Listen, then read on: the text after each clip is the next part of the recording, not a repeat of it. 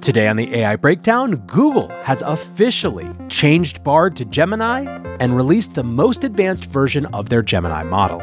Before that on the brief, OpenAI is working towards some seriously advanced agents. The AI Breakdown is a daily podcast and video about the most important news and discussions in AI. Go to breakdown.network for more information about our YouTube, our Discord, and our newsletter. Welcome back to the AI Breakdown Brief, all the AI headline news you need in around 5 minutes. As you might have guessed, our main story today is going to be about Google changing the Bard brand to Gemini and giving access to their most advanced Ultra model, which just kicked off today.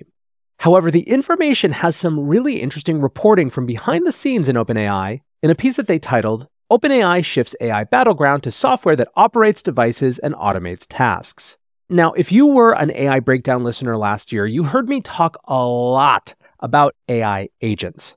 One of the huge themes among developers was trying to move to an era where instead of just answering people's questions, AI agents actually had the capacity to solve their problems. In other words, you could give them a problem, and the agent could figure out what tasks were needed to solve that problem or accomplish that goal, including potentially leveraging other agents to do so.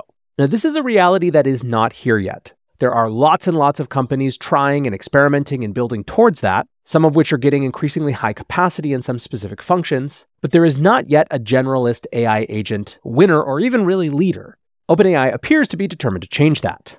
Writes the information, OpenAI is developing a form of agent software to automate complex tasks by effectively taking over a customer's device. The customer could then ask the ChatGPT agent to transfer data from a document to a spreadsheet for analysis, for instance, or to automatically fill out expense reports and enter them into accounting software. These kinds of requests would trigger the agent to perform the clicks, cursor movements, text typing, and other actions humans take as they work with different apps.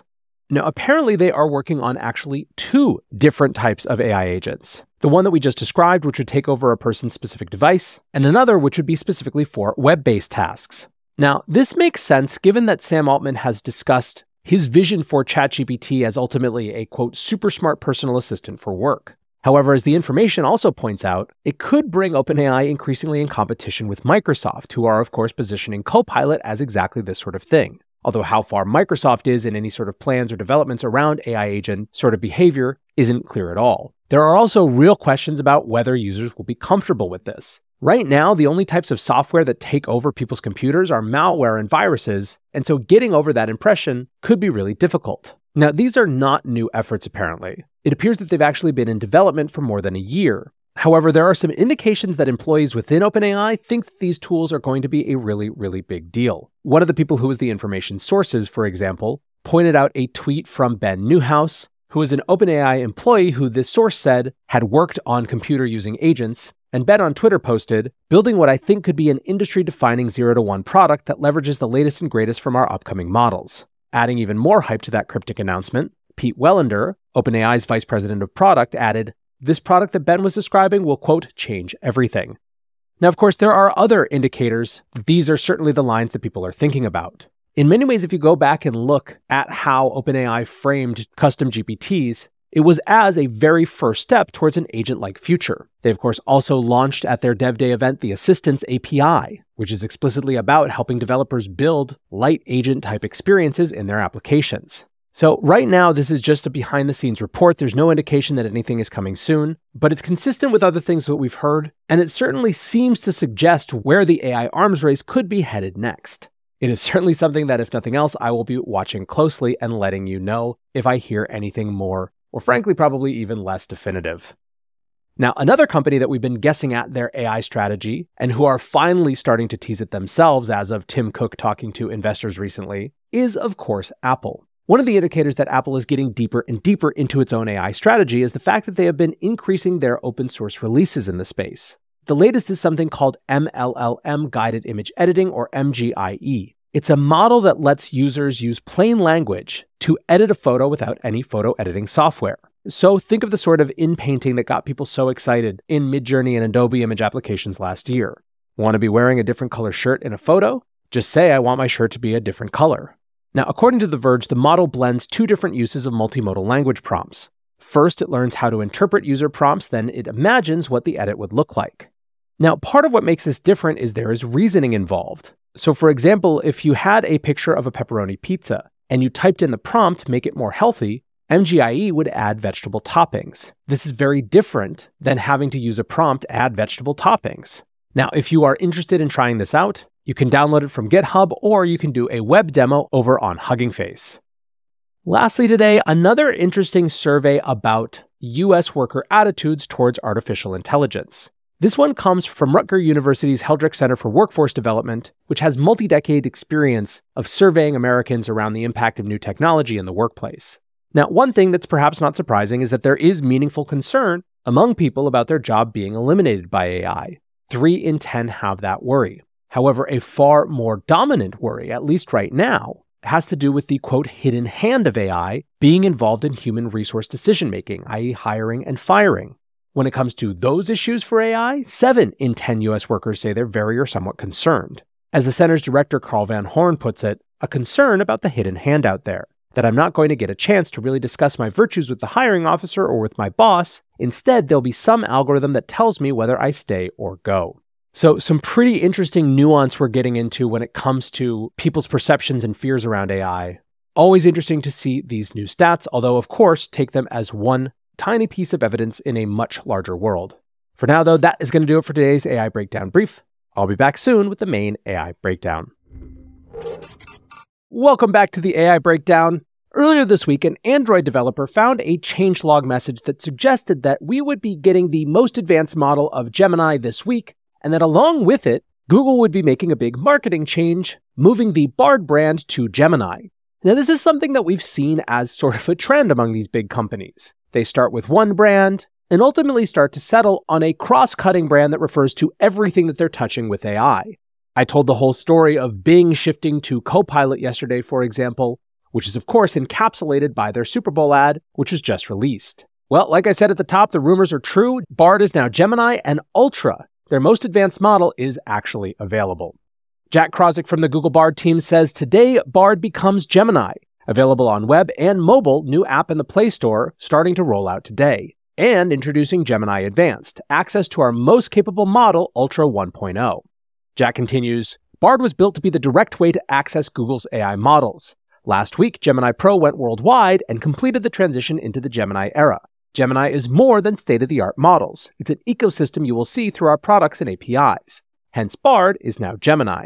Gemini Advanced provides access to our most capable model, Ultra 1.0. We worked with 100 plus AI expert trusted testers across multiple disciplines. They've told us they prefer Gemini Advanced for its longer context conversations, 32K, and the ability to role-play complex scenarios. It also doesn't interrupt your flow with low rate limits. Now from there he goes on to a lot of other details, including discussing the new app experience on Android and iOS in the Google app, as well as another new feature called Double Check, which allows users to double check the information that's coming back from Gemini, and finally discusses the pricing structure for this most advanced Ultra 1.0 model. Users can try it for 2 months for free, and then it is $20 a month after. Well, $19.99 technically. Now, there are some things that are not there yet that make it not as feature complete as ChatGPT. These include multimodal upgrades, interactive coding, deeper data analysis, file uploads, multilingual, and more. Now, there is a lot that makes this interesting. As The Verge points out, quote, Google is famous for having a million similar products with confusingly different names and seemingly nothing in common. That pattern, however, has been broken with the release of Gemini. The Verge also points out the stakes. They write, it's not a surprise that Google is so all in on Gemini, but it does raise the stakes for the company's ability to compete with OpenAI, Anthropic, Perplexity, and the growing set of other powerful AI competitors on the market. In our test just after the Gemini launch last year, the Gemini-powered Bard was very good, nearly on par with GPT-4, but it was significantly slower. Now Google needs to prove it can keep up with the industry as it looks to both build a compelling consumer product and try to convince developers to build on Gemini and not with OpenAI. Only a few times in Google's history has it seemed like the entire company was betting on a single thing. Once that turned into Google+, and we know how that went. But this time, it appears Google is fully committed to being an AI company, and that means Gemini might be just as big as Google. Now, the only thing that I disagree with from this Verge analysis is the idea that going all in on Gemini raises the stakes for the company's ability to compete. Those stakes were raised by the very existence of leaders in the AI space that weren't Google. For a company that has been at the very forefront of innovation in this space, it was shocking last year to see how far it was behind throughout the entire year. It was, in fact, to many people stunning. Indeed, it put them in a position where they really had to announce Gemini in December, even though they couldn't make Ultra available at that time. The exciting thing is, of course, is that because we didn't have access to the Ultra version of the model back in December, we simply had to take their assertion that it matched or exceeded GPT-4 in numerous areas at face value, or choose not to believe it. Now we get to test it for ourselves, but there are some people who have had a little bit longer of a chance to already dig into it. Popular creator Marques Brownlee says, "Okay, so I've been testing out Google's Gemini on a few phones for a few weeks now. Some things I've noticed that stood out. Upsides, tons of useful new generative features, can write letters, craft trip plans, create images, etc., all the good stuff. Notably better semantic understanding of random fact-based questions. Downside, it's missing some classic Google Assistant features like home control and adding to shopping lists. The new pop-up UI is a little more complex, but you can get used to it. Renaming it is going to confuse a lot of people for no reason." Bindu Reddy from Abacus writes, "My initial thoughts, still continues to be somewhat nerfed and refuses to answer questions. Refused to generate a simple illustration of George Clooney, ChatGPT is better. Missing PDF upload. Answers do seem better than the previous version. Seems to have a reasoning vibe. However, it does not answer some hard questions that GPT does. For example, it didn't get, in a room I have only 3 sisters. Anna is reading a book, Alice is playing a match of chess. What's the third sister, Amanda, doing? The answer is the third sister is playing chess. GPT-4 nails it. Overall, we plan to do a lot more analysis, but first impressions are good, but not great. TLDR, I don't think it will make a material difference to how Bard was doing before, especially if their plan is to charge for this. However, it's always good to have more players in the market." Now, someone who has a much more positive take is V. Mauschowitz, who writes, "As someone who had early access, I can say that Gemini Ultra is damn impressive. When it is good, it is excellent, and this includes the most common queries, especially learning and looking up facts. I've switched to it as my default LLM." Now, Zvi is a prolific blogger and super compelling thinker, so I am inclined to take his take on this with a little bit more confidence than some of the others. And then, of course, there's Professor Ethan Mollick from Wharton. Ethan has had access to Gemini for the last 6 weeks and wrote an extensive post on his One Useful Thing blog, giving his perspective. The post is called Google's Gemini Advanced, Tasting Notes and Implications. Subtitle, "And Then There Were Two." Now, one thing that Ethan makes clear is that he is not trying to test Gemini on the basis of benchmarks. Instead, he wanted to give a subjective mix of opinions based on his usage. He writes, "Let me start with the headline. Gemini Advanced is clearly a GPT-4 class model. The statistics show this, but so does a month of our informal testing. And this is a big deal because OpenAI's GPT-4, the paid version of ChatGPT and Microsoft Copilot, has been the dominant AI for well over a year, and no other model has come particularly close. Prior to Gemini, we had only one advanced AI model to look at, and it is hard drawing conclusions with a dataset of 1. Now there are 2, and we can learn a few things." Now, I just want to stop here and put a fine point on this. It really is remarkable that for an entire year in this insanely fast-moving space, there was nothing that could really come close to GPT-4. I've actually argued in the past that having another GPT-4 class model on the scene and actually available represents a major transitional moment for the industry, from the period that was entirely defined by ChatGPT from November 2022 when it launched to basically today, to this new era that's coming, whatever it happens to look like. Now that said, Ethan continues that Gemini Advanced does not obviously blow away GPT-4. He writes, "It is really good, but I would concur with the test that suggests it is roughly equivalent. When it comes to the various strengths and weaknesses of these platforms," he writes, "GPT-4 is much more sophisticated about using code and accomplishes a number of hard verbal tasks better. Gemini is better at explanations and does a great job integrating images in search. Both are weird and inconsistent and hallucinate more than you would like." And that gets to a really interesting section of the piece called "It's Full of Ghosts." Ethan writes, "No one has a great definition of sentience, which is okay because LLMs are in no way sentient. They are software systems designed to create human-like language. But there is a weirdness to GPT-4 that isn't sentience, but also isn't like talking to a program. A weirdness that only comes out after you spend enough hours playing with the AI and getting unnerved or delighted, or both, by its unexpected abilities and seeming intelligence. There was a famous controversial paper put out by Microsoft Research soon after the release of GPT-4 called Sparks of Artificial General Intelligence that tried to put this argument into scientific terms, but ended up just calling it Sparks of Artificial General Intelligence. It is the illusion of a person on the other end of the line, even though there is nobody there. GPT-4 is full of ghosts. Gemini is also full of ghosts. Seriously, if you use the system for a while, I can almost guarantee at least one moment when you stand up from your desk, walk around the room, and wonder what is going on. Now, his takeaway is that the sparks that we saw in GPT-4 are not based on GPT-4, but are byproducts of GPT-4 class models. From a tone and personality perspective, he suggests that GPT-4 is more bland, where Gemini is more friendly, agreeable, and has a, quote, tendency towards wordplay. But ultimately, he says these models are really, really similar.